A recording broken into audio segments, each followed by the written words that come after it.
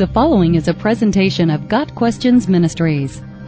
What is the meaning of the strange fire in Leviticus 10 verse 1? In order to understand the phrase strange fire, we must review the story in Leviticus in which it appears. The first tabernacle had been erected, and Aaron was doing a lot of sacrificing per God's instructions. One day, two of Aaron's sons, Nadab and Abihu, came along and offered incense with strange fire. The Hebrew word translated strange means unauthorized, foreign, or profane. God not only rejected their sacrifice, he found it so offensive that he consumed the two men with fire. After Nadab and Abihu were killed, Moses explained to Aaron why God had done such a harsh thing. This is what the Lord spoke of when he said, "Among those who approach me, I will show myself holy. In the sight of all the people, I will be honored."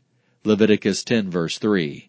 The exact nature of the profane fire isn't known, but since it was the fire that was unauthorized, it could be that Nadab and Abihu were burning the incense with fire of their own making, rather than taking fire from the altar, as specified in Leviticus 19 verse 12.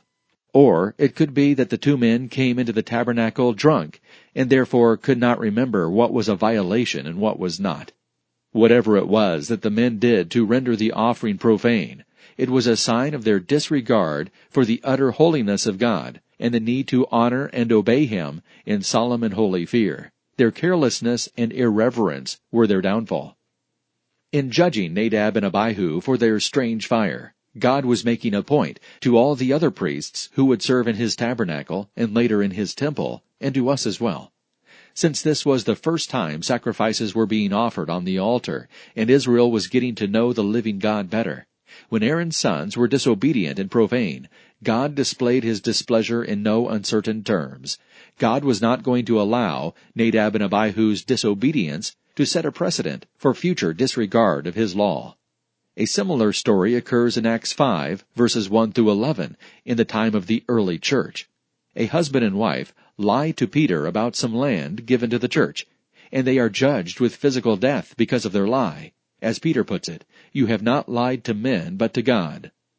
God knows our hearts. He knows what we truly believe and our attitude toward Him. We cannot offer to Him proud sacrifices that are unworthy of Him. He seeks those who come to Him in humility, ready to sacrifice their pride and lay before Him humble and contrite hearts, grieving for sin. Psalm 51 verse 17. Certainly there is grace and forgiveness and plenty of second chances for those who belong to Him. But God wants us to know that He is serious when it comes to His honor and glory. If there is willful disobedience in the life of a believer, then God disciplines us out of His great love for us. If such disobedience continues, God will take harsher measures until we understand how we are disappointing Him.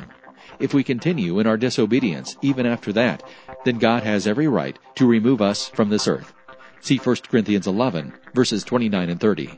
Got Questions Ministry seeks to glorify the Lord Jesus Christ by providing biblical answers to today's questions. Online at gotquestions.org.